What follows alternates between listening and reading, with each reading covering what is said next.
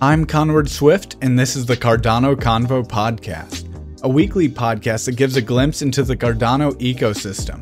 The Cardano Convo provides an easy-to-digest explanation of the projects that are being built, thoughts, and what's going on within the Cardano community. Today, I will be speaking with Jack Kochen, the co-founder of Vi Finance, a decentralized exchange that will be built solely on Cardano. In the world of decentralized finance, or DeFi, Vi Finance is a unique project, so stay tuned.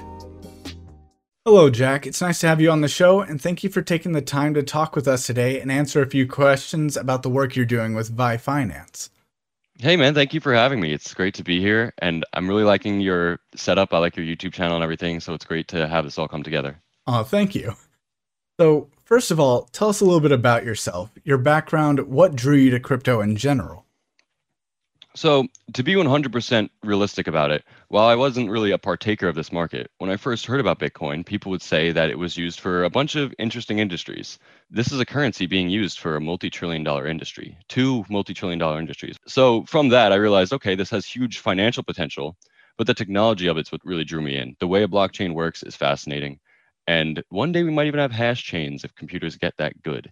But that and just, community growth, being involved with what video games, communities and whatnot growing up on the computer, especially when you're talking to people in these games, they will bring up stuff like this. And I first heard about it a long time ago. I can't even say when. My Coinbase's oldest record is 2013, but if Circle Pay was still around, then I can get that one, So I've been around for a while. I really like the idea of crypto, but most importantly, I've liked seeing it evolved. I have a Lightning node right behind me, but I'm not a Bitcoin maximalist. I'm a progress maximalist, Yeah. Okay. And I feel like that's how, it's just stemmed from there. I did not think Bitcoin would get to where it was today, though. Oh, my God. It's grown, most certainly.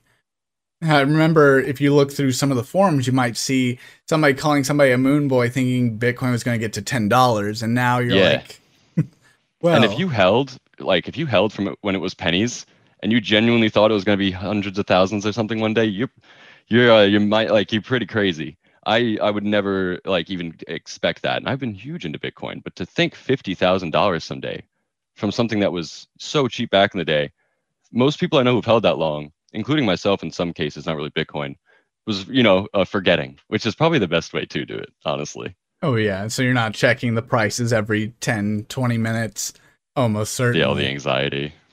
Vi Finance and your long-term goals with more community-focused projects like Vi Learn and Vi Charity sound terrific. Can you tell us how you and your team landed on these? Yeah, sure thing. So with Vi Learn, that was one of the ideas of Vi Finance is while it is a whole DeFi, everything you see behind me in that mirrored image is DeFi, but we will have one small CeFi, kind of an offshoot, because you have to keep them separate to keep both things safe. And that would be a fiat on-ramp way down the line we're talking. And with that, we thought we could do Vi Learn, which would be a good way to teach people while helping them to get crypto, because this is Australian-based, by the way. And in Australia, crypto is up and coming, and they have wonderful laws with it. For example, me sending you a Bitcoin is equivalent to me building a chair out of wood and giving you that, or selling you a lighter or a cup or anything like that. It's more of an object than in America where it's 6 different things at once sometimes. Yeah. So with Learn, we want to help Australians. And, you can tell I'm an American, but most of the company is Australian. My great friend is the primary founder. I want to help Australians, or as they call them, the young ones, Kiwis, which I think is adorable, get into crypto. They have such a good setup there, government-wise, for crypto to be exploding in the future. And Vi Charity is just an offshoot of another project we hope to get into. These are down the line, of course. These are way down the line. These are goals to achieve. They can't even be promised right now. But Vi Charity would be our attempt at moving away from things such as, I don't want to say any specific names, but specific charities that are known to take big cuts where it's not necessary. So hopefully we can decentralize the idea of a charity to where people can see 100% in the transparency that the money is going where they want. Okay. Similar to how Cardano is allowing payments in ADA to different organizations. So just trying to make it seamless between the organizations. Is that it? Or how do you guys imagine that possibly going? I mean, both a seamlessness, but not to a organization that you would directly think of. More so, like for example, I can't really talk about this too much, so I can just say without saying their name that we are working already with a charitable organization that will be helping out certain communities in Miami and perhaps countries that are unbanked, such as Haiti, Dominican Republic, perhaps. I can't get too into detail, so I have to keep it ambiguous, as you know. But Oh, of course. hopefully, they're unbanked too, and that's part of the reason. As we'll get into in a bit, I bet you have a question for this, but why we chose Cardano, that is a big reason because of what they're doing in Africa and whatnot, becoming such an ecosystem. Oh, of course. As to what you were saying, as you know, I'm a big believer in Cardano and its potential for decentralized finance. And I love that you're looking to build Vi finance on the Cardano blockchain. Can you talk a little bit what made you choose Cardano? Yeah, so it was really Cardano. I've been a fan of Cardano for years. I heard it was getting the blockchain, the smart chain, and I was very excited to hear that because Cardano's run rather efficiently. I've done a lot of exchanges from Binance back when we could use it and Coinbase and whatnot. They're rather slow. That's because you're going through the exchanges. They have to do confirmations. You can even see it on Binance where it says waiting to confirm, even after you've done your email and everything. If you do a direct Cardano to Cardano wallet transfer, it is extremely fast. The fees are really low, which is a caveat I'll get into in a second for tokens. But the fees are low, it's fast, and what's nice is it's scalable. I believe it beats Visa in its transaction scalability and in fees. A lot of people forget that Visa and MasterCard have fees, and that's the big anti-Bitcoin thing you hear. But when you actually look at the fees that Visa and MasterCard that these shop owners have to pay, especially if you want to be a Visa direct acquirer or something like that, it's really high. That's why all those instant transactions from like Venmo and whatnot cost you money because they're doing a Visa direct transfer. Cardano beats Visa. And what they're doing lately, it's phenomenal to see. They're doing the stuff that crypto should be doing, like all the unbanked peoples, all the unbanked masses in Africa getting help with Cardano to get a proper financial infrastructure. And then you have Plutus. Haskell is widely considered to be a extremely difficult language. Programming it, I believe it's not object-oriented at all. I have a iffy understanding of programming. I'm more so scripting, like Lua script, that fun stuff. So, but with Haskell, it is a ridiculously difficult language. It's all in order. You really have to be thinking. It's like assembly, the way I think of it, although it's not. And I would not tell someone like a programmer that. But it's very in order, difficult. There's no objects that you can set up for yourself. But also, it's extremely efficient. Extremely efficient. If you meet the maniac who's learned Haskell, he will make you a phenomenal product. Oh, most certainly. But another thing is, after reading through your team's light paper, I saw a really informative image on how Vi Hotel, Bar, Resort, and Bank all work together along with profit sharing. Could you explain these a bit more for our listeners or viewers? Yeah, so the hotel, the idea of that was originally we wanted to say you go on vacation in a way because this was during COVID. So our original marketing strat, temporary of course, would just be the whole go on vacation, you're locked down. However, now it's more toward their money's going on vacation. And, that's kind of the idea of DeFi. Your money is working for you. It's relaxing in somewhere, getting fantastic APR because you are also helping out a protocol for something that they need. So the hotel would be, it's actually been slightly renamed now, but we still do use these words, and resort, for example. The hotel would be part of this ecosystem that you see behind me right now. Even though it's mirrored, you can still get a good gist of it. There's 3 separate parts of the ecosystem. The most important one that you talked about was the bar, which is what I'll be getting into. That is the most important, and its name will remain the bar. So at the top, we have an auto harvester. We want to be the first, if not one of the only auto harvesters on Cardano. We're using a neural net to accomplish that. You don't have to do that. But if you do, the efficiency potential is extreme. And we have people helping us out with that because neural nets are annoying and require random forests. You need to have data to feed these neural nets. So we're working with Propeller.ai, the minds behind it, not the company itself, to have a neural net developed for our auto harvester because we can. And if you can, you should, in my opinion, when it comes to neural nets. A properly trained neural net would be phenomenal. So that would be your neural net auto harvester. A good example of that right now that we don't mind talking about, Harvest Finance. Check it out. It's ERC20, I believe, and now BSC. And then, so the auto harvesting, yield farming, that's kind of hand in hand, Mm-hmm. And then we have liquidity pool exchange. That's exactly what you think of when you think of DeFi. And this is also visible on our Facebook and other stuff where it's not mirrored. But the third tier on the bottom is our trust fund. So being Australian gives us a nice little ability. And this would be, I believe, the resort. I'm not 100% because now we're just referring it to directly as a trust fund to keep it so people are more understanding, especially if English isn't their first language. So with the trust fund, being Australian gives us this fantastic ability, or being Australian based, to have our prop firm. If you ever, when you see my title, I'm CIO of the prop firm, soon to be hedge fund, and managing director of the DeFi. Because as you and I joked about earlier, DeFi having a CEO would be silly. Oh yeah. Or CIO, or that makes no sense too. So we can though incorporate users to stake crypto to our hedge fund when it is a proper hedge fund. We're going through ASIC, that's their SEC, and no KYC. I don't need to know your name or anything like that. You sign in on your wallet, you stake to that, which is nice because it's a hedge fund. It goes against the market. So market's doing well. I'd probably put my money, I'm not telling people what to do. Here's what I would do literally. In the auto harvester, market's doing solid. Maybe the liquidity pool, a nice sideways. Market's doing down, like market's going iffy all over the place, downwards even. The trust might be the move because that's a hedge fund. And, they literally hedge against the market. People who are unfamiliar with how a hedge fund works, they typically go against the market, use a bunch of weird options. It's very fun, very stressful. So the bar in the middle, though, let's say you don't know what you want to do. Crypto's trending sideways. Some cryptos are going up, some are going down. The market is completely uncertain. You go to fear and greed, it's fear. It's just full fear all the way. The bar would be a good option then. The bar is good to consider when you are uncertain of what to do because 15% of the profits made on our end, that's not taken from you, goes to that bar. So the bar, I would say, of what you just asked would definitely be the most important key to that ecosystem. Because if you're unsure what to do, which is the big hexagon in the middle, if you're unsure what to do, you could just put to the bar. Is that a hexagon? Yes. Which gives 15% of each part of it, including the swap, taken from us again.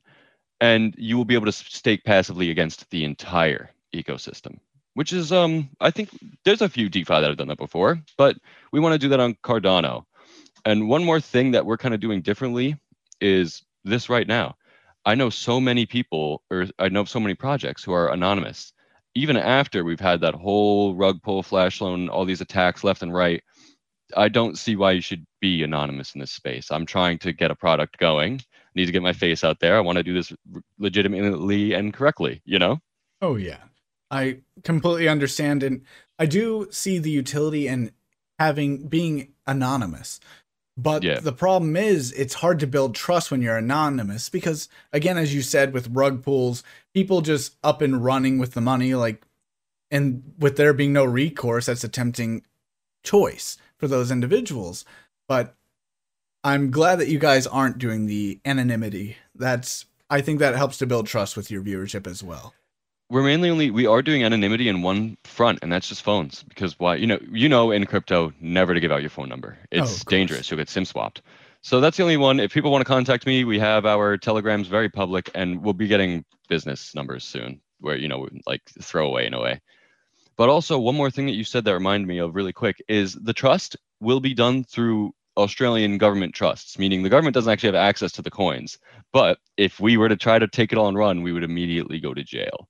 So it keeps us safe, the people safe, and it also keeps us safe from a hacker because it's split into 3 different trusts for the 3 branches that you saw earlier. So God forbid something awful happens, we have redundancies. Well, and there's no reason not to, Oh, of course. So you've touched on this a little bit, but I was hoping you could talk a little bit about how you see Vi Finance standing out from other competitors like Cardax, SundaySwap, or ADAX. I would say the best way to define how Vi Finance is different than the others is that we are not a straight fork. We have so many interesting niche plans, such as the auto harvester, being the first crypto, I believe, in any space, in any chain, to have the hedge fund staking. When it's a proper hedge fund, I must say, because right now is a prop trading firm. But other than that, we lack anonymity in the right sectors. We do only have one anonymous dev because he's stayed anonymous, and he's not actually staying with us for long. He's just helping us out with little front end stuff. He's a friend of mine. Other than that, though, it's everyone that you will see is fully there. Dev keys will be thrown away, and if we can publicly show us getting rid of the dev keys, we will. Or the admin keys. You don't want someone to just run in and do something like that. So you'll see projects publicly say, like, we've gotten rid of this key or that key. We're going to do something like that as best we can. We really want to be transparent, and that's another thing I see compared from us to other competitors. Cardano has an impending token swap that many people will have to do because they set up their Cardano native tokens without the proper variables. Some don't even have decimals. I don't. Vi Finance, you can get our token right now, but it is a token, and we're very clear about this, that will be swapped down the line. I've not been seeing many other companies talk about this impending swap. And I feel if you're investing into a project, you should know 110% what you're getting. You should know the future even. You should know every potential risk. And one thing that I can say that we're doing differently, because I've been in crypto for so long, I've done, it's time to do it correctly, is to be extremely transparent, ridiculously transparent, because there's no reason not to be. And if someone comes through and tries to FUD or troll and you're just really transparent, the rest of the community also joins in because it's crypto. When the coding's up, you will be able to see the programming. The only proprietary information that we won't have is the neural net, because that's not really crypto. That's our neural net. But the way it connects through the Oracle into Cardano will also be public. And I'm not sure how public, because that's not actually how we're doing. That's our first major partnership lately, which was with Charlie 3. And we're not going on CardStarter. I don't want an ERC20 token. We are Cardano through and through. We live and bleed Cardano. ERC20 token to me is a cop-out right now. And we're not a fan of that. But we like CardStarter, though. I'm just saying we're not on it. A lot of people make the Charlie 3 assumption to CardStarter. They're helping us as an oracle to get the neural net up. So we have a lot of niche things going for us that we do plan on fully getting out there. We want to be a tool set for Cardano. And here's another good thing. If someone forks our coding, we want them to be able to fork it correctly, meaning it not them, but the coding. On Uniswap V1, SushiSwap V1, a lot of these V1s, first off, I must say that these are phenomenal programs with phenomenal developers. However, their V1s had inefficiencies, which is expected. No one's perfect, but it's when everyone's forked those inefficiencies that you now have all these DeFi running with programming it's not bad, it just could be better. And it's also, you're going to have to trial and error to get to that point. I'm not saying anything negative against these devs, but what we're trying to do is kind of future proof that. We want to make sure that if someone forks our platform on Cardano and makes their own based off of ours, it doesn't hurt the system. They forked a good platform protocol with safe efficiencies, redundancies, and whatnot kept in to keep you safe. And on Haskell, that's great too, because while I said earlier Haskell can be a pain, it can also be extremely efficient. Okay. One quick question I wanted to ask is, with the liquidity pools, are you going with the 50-50 model, or are you going to do like what Bancor's done, which is like a weighted, so that the impermanent loss is kind of minimized? Like, you guys have specifics as to how you might be going about that, or? So we'll probably be doing the two-way 50-50 for the most part. However, balancing, it's really just right now, we're not really sure if Cardano smart contracts, when they first come out, will be able to do that quickly, safely, and efficiently. However, we do have something neat that I forgot to touch on earlier, because it's iffy. It will come, but down the line, that neural net, the data that it grabs will be on the intra of these pools, and then comparing to, I believe, the in-between, if you've ever done ANOVAs. And so it will be like that in a way where you will be able to see your impermanent loss in front of you. You'll see a percentage. You'll see a number. I don't know why other people don't do that. It is inefficient to do from a math perspective, but when you have a neural net, there you go. And with that, you'll be able to see your impermanent loss in front of your eyes. Oh, my impermanent loss on this farm right now is 16% down, and you'll know. Or you could have the impermanent loss where it goes the other way, where you would have gained more money for holding. It'll be very visual. I don't know about you, but I love stats. Yes. I love when I'm on like a game or whatever, and it's like, you've walked this many steps. When I'm like 90, I better somehow get like you've done this. You've taken this many steps. Oh, that'd be phenomenal. So we want to do that there, because people like numbers, and it helps people to see these numbers too. Helps you to make a better decision. Oh, most certainly. And one thing I found is, when I first stepped into liquidity mining or liquidity pools, is some of these concepts were a bit foreign to me. And again, since you guys are talking about also having Vi Learn, I think that's great to have there as well, because I remember going in thinking, oh, I put in, I think it was BNB and Thorchain. So I put those in, and I came back and I'm like, wait, I remember, like, because I use like CoinMarketCap to keep track of what I've invested in. And I'm like, these numbers don't line up. What happened? So you guys working on that Vi Learn as well, I think will, as well as having these numbers available to people, is going to be really enlightening. Yeah, and also with yourself with your YouTube channel thing, we could even have one of your videos somewhere because I really like how it's going. It's an educational channel, and like we were discussing earlier, your thumbnails aren't mouth agape with all that stuff. But there's a reason people do that for sure. Oh yeah. But But it's nice to see it sticking out and not the case, So, yeah, with ViLearn, we really hope to just help people get the basis of this. I speak at conferences lately teaching this kind of stuff, and permanent loss is definitely the hardest thing to talk about. oh yeah, It's like it just explaining it confuses people. oh most certainly. It took a little while, multiple videos before I'm like, because it's not a solid concept. It's Yeah, similar. There's there's investment ideas that are more like algebra. Like they're easier to understand. They're more substantive, like more solid. And then you have more calculus like ones where you're like, oh, this isn't as solid. It's kind of more, you have to think it through and then understand this intangible thing. And you're like, oh, which theoretical, exactly. that's when it gets wild. Oh yeah. One thing is, I know you've touched on it a little bit, but could you tell us a bit about the roadmap for Vi Finance and the Vico system? And do you have an expected release date for Vi Finance? We hope to go live with the mainnet. The roadmap, I would like to get into finite detail on, but I wouldn't for the same reason of Cardano's uncertainties. Like for Yeah. example, they said August now to September, and I think Hmm. that's even uncertain, and it might go backwards now, which is it's an ecosystem we're trying to keep up with. Testnet just came out, so we can actually start programming this stuff. However, for the roadmap, we even say on the page the roadmap is very up in the air because we do have to rely on Cardano giving us the tools to do what we need, and we also need Haskell developers to just start picking up Plutus, which I do hear Plutus is a little easier, much like how Solidity is easier than JavaScript, they say, slightly. But so with the roadmap, that being said, it's really going on Cardano's term. I would actually encourage people not to look at our roadmap or even most projects' roadmaps on Cardano because there's just too much uncertainty. Talking to the team directly, I would say would be the best way to go about it. But like your question is getting to the progress of the company. So I would say we hope to launch with mainnet. Like as it goes, we go with it. That would be the goal. That launch will have basic swap functions. So it's pretty much is the roadmap going off my head. Basic swap functions definitely be at the first. The things like flash loans that will come last. That's not our priority.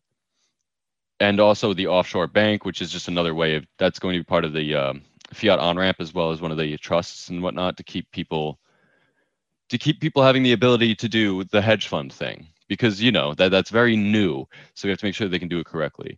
But that also, a lot of these things will be coming in time. We want to hope to launch with just a basic swap, liquidity providing abilities, of course, and benefits from that.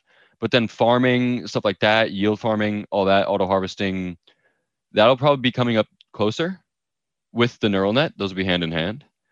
And then the trust fund would be last, the hedge trust fund, because we need to get full ASIC licensing before that. And we are in process. We are talking to the Australian securities, like a setup over there, because it's ASIC and someone else. And once we have both of those licensed fully, we'll be a hedge fund. But that is usually what I have to ask Steve about, because he's the Aussie. Yeah. I'm up here in New York.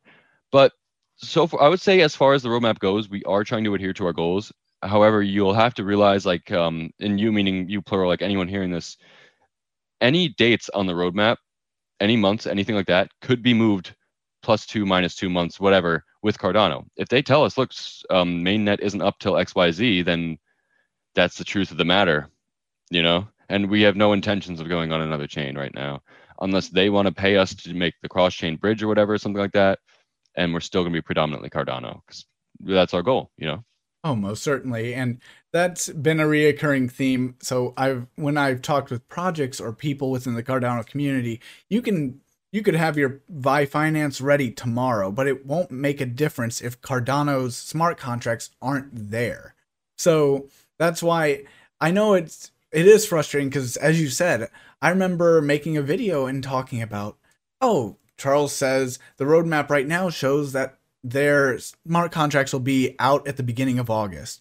And then we saw the next Cardano 360, the Alonzo roadmap, and then the Alonzo roadmap was like, yo, it's going to be out at the beginning of September, which, I mean, I know my eagerness wants it out as soon as possible. I understand that.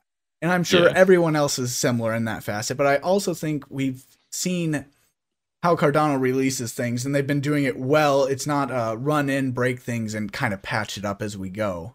So, I mean, but I do understand that can really affect roadmaps for projects like you, or projects that rely on smart contracts. Yeah, and it's going to be neat because it is mostly what you said, and then it's also now we have like, it's so hard to find Haskell devs. We have a few Haskell devs, but I keep wanting to say it like Pascal, the other language, but no. It's hard to find Haskell devs, and especially ones that have already been learning Plutus. To find one right now and start him off in the Plutus Pioneer program is a little late for our goals. We do have devs, and we're getting more, but it's just, that's one of the many issues right now. It's half getting programming on this weird, somewhat antiquated yet very efficient language, and then hoping that it actually has a blockchain to run on. That being said, testnet will be public when it's available to be public. We want people to mess around on the platform, have a fun time. We want people to find bugs. There will be a bounty program to find bugs. Decentralized auditing in a way. That's another issue with roadmaps and progress and whatnot. Auditing. Who's going to audit us? No one speaks Plutus yet. That being said, though, there are companies that are getting into that we'll be able to speak to. So that's good. Oh, of course. And I imagine, as you said, bug finding, probably stress tests as well, just to see if the system can handle that much going on at once. I imagine a lot of that testnet will be ideal for it. But yeah, and one of the issues right now when it comes to progression and even airdrops and whatnot, and like expected release and whatnot, would that be, is that if I want to send you a token, it costs 1.4 to 1.8 ADA. And a lot of people also get a little confused because they see this 1.4 ADA come in and they're like, where's my airdrop? They have to check the assets section. So that 1.4 ADA to 1.8 is around $2.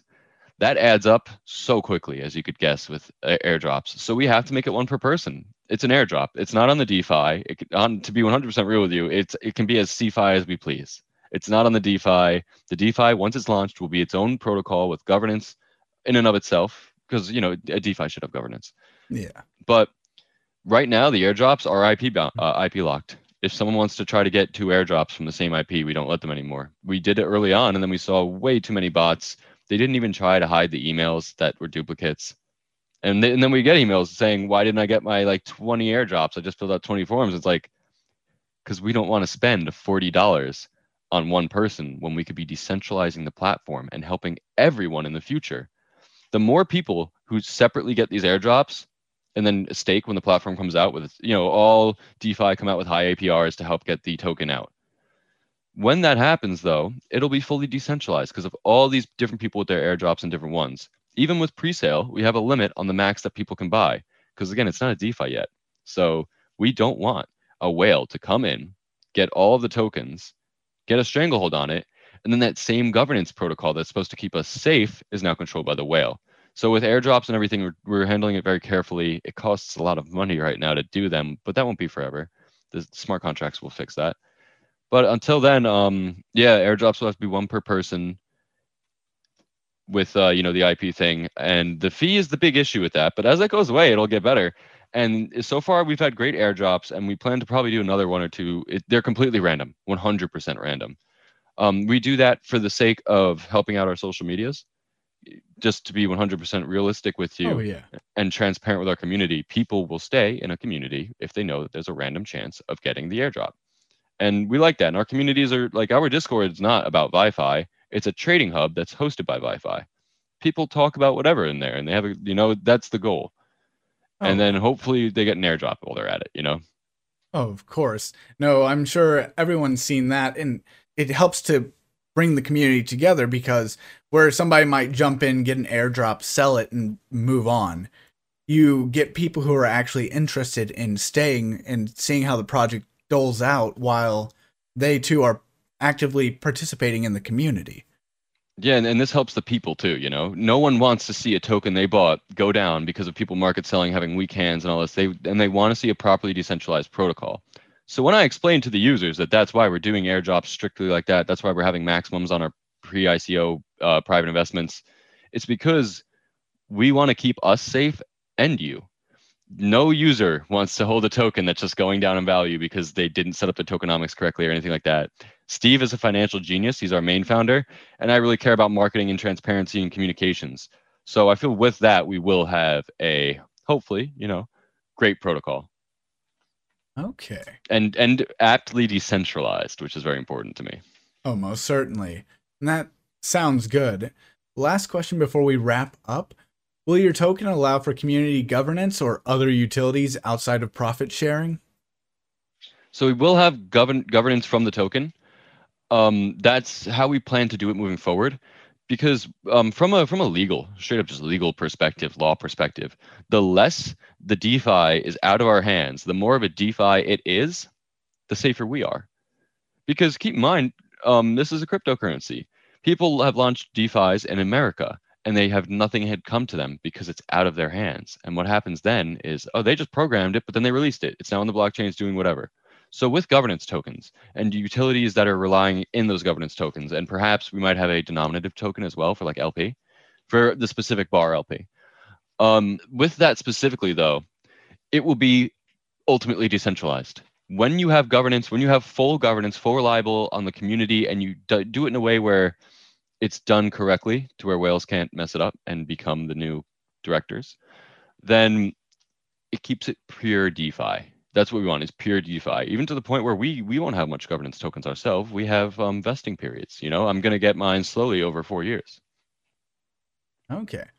Which I did hear what you were talking about keeping that at bay. And I was hoping you'd touch on vesting periods, because the one thing I think a lot of people look at, I've heard vesting periods between like 4 years. That way somebody doesn't get all the, so you have a slow burn so that people are like the developers, the people who started it have a vested interest, which I mean, kind of fits with the term. And then if someone gets salty, they can't rug pull, not the other type of rug pull where someone just leaves with a lot of money.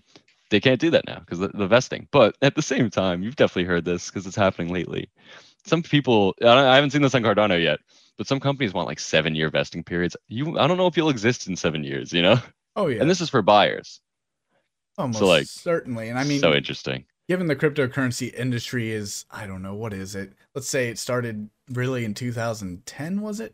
It's 11 years. So you're going, this market has only been around for 11 years, 7-year vesting period. It's like, whoa, right. Tell me another industry where you're expected to have a vested interest for what is nearly, it's almost 2/3, if not, of the whole time the market's been around. I mean, cool. It's speculation for sure to be an early adopter, but at the same time, you're taking that risk and the potential benefits, Oh, most certainly. I mean, there's a balance to be struck for sure. You don't want a 6-month vesting period, because then unless you can get the whole project up, going, running, but even then it'd still be iffy. But then 7 years, that's that's a lot of confidence. I think it's a good number. It is, right? When I heard that, I was like, damn, you've got balls. Because even then with 4 years, once 4 years have passed, it's not like I will up and leave Wi-Fi or anything like that. I love this. This is my child. So, but the time may come where my role becomes a more passive 1 years down. So I think the 4-year vesting period works perfectly. It's not like I'm going to sell my tokens when I literally have a hedge fund and bar to stake them to by the time I'll have them all, Yeah. And that being said, our tokens, if we have already mainly decided that if we ever do sell company tokens, we'll be transparent with people. Here is the inquiry for where your money went. And some people want their money to go purely into development.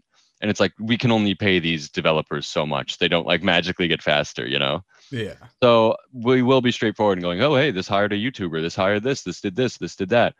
And people should be, I've noticed people get a little antsy about that, but they should be happy, because us getting marketed makes your holdings potentially better, potentially. Oh, of course. And that's one thing a lot of people don't take into account. As you said, you can pay your developers so much, but there's a taper off point. You can only get so much work done so quickly. And then people, if they're complaining about marketing, it's like, you could have the greatest product in the world, but if no one knows about it, that doesn't help. you have to get the idea out there. You have to get the product out there and show people before they can, because if somebody can't buy something they don't know about. Like, yeah. And you get diminishing returns. That's the word I was like looking for. I used to play a lot of World of Warcraft, so diminishing returns is stuck in my head. Yeah. Because some moves are just really good and you want to keep using them, but it's for the same reason. You can't just throw money at a developer. Your price to performance ratio starts to flatten out and go down after a while, you know? Oh, of course. Of course, all the links for Vi Finance will be down below. And this has been super informative, and I really appreciate you taking the time to chat today. Before we go, how can listeners get involved with what you're doing, or how can people best support you and your team? So I would say the best way to support us, like for completely free, if you wanna help out Vi Finance for free and you wanna really help us out, all you have to do is send a tweet with a relevant hashtag like ADA or DeFi or something. That works so well, especially because then people look up ADA or DeFi, and if they see a few different tweets that talk about DeFi, that it's a fantastic grassroots organic marketing and it's free for you to do. That it's the best thing you could actually do. It's actually extremely helpful just to talk about DeFi, say something positive, and put a hashtag. But don't, like, to anyone watching this, don't lie. You know, be 100% realistic, just like we try to be. Don't make any false promises about DeFi. But also, the best way that you can get in contact with us in person and see me and hopefully Steve, because, you know, Australia is extremely strict with their lockdowns, but it's getting light now. So we go to these all the time. We go to conferences all the time. Here was Shitcoin 2021, which I love the name of. That was run by my friend Ken Bozak. Ken's a great guy. And this was Miami Crypto Experience, run by my friend Wayne Marcel. These two guys are going to be doing some awesome stuff in the future. So definitely, like, check out. We're going to be at this one, actually. There's a second one coming up, September 30th to October 1st. Miami Crypto Experience 2. It's not like Bitcoin. If you buy a ticket right now, you're not going to be spending like $1,000 or something silly like that. And I did go to Bitcoin 2021, but we're an altcoin, so, you know, we couldn't really have a booth there. I was there with my trading terminal friend. But yeah, you can see us at conferences and stuff. We really want to be around, and I'm a New Yorker, so if anyone's ever in Manhattan or whatever, just let me know. I like meeting up with the community sometimes in the city when I take a train in. Or just come to any of the conferences. We're even going to some around the world ones, like a Singaporean one in the future. So, oh, wow. But of course, we will be linking everything from your website, the Twitters, things of that nature. So again, I want to thank you so much for taking the time out of your day to be with us here to inform us in the community about what you're doing. Oh, thanks for having me, man. It was great. Thank you for joining me for this episode of the Cardano Convo podcast. Thanks to our sponsor, Loops Pool. If you're looking for a Cardano stake pool to delegate your ADA to, then think about delegating with Loops Pool. That is Loops, Loops. Also, leave us a 5-star review, and if you have feedback on today's episode, tweet us at Cardano Convo or send your emails to cardanoconvo@gmail.com. We'd love to hear from you, and join us again next week for more Cardano Convos.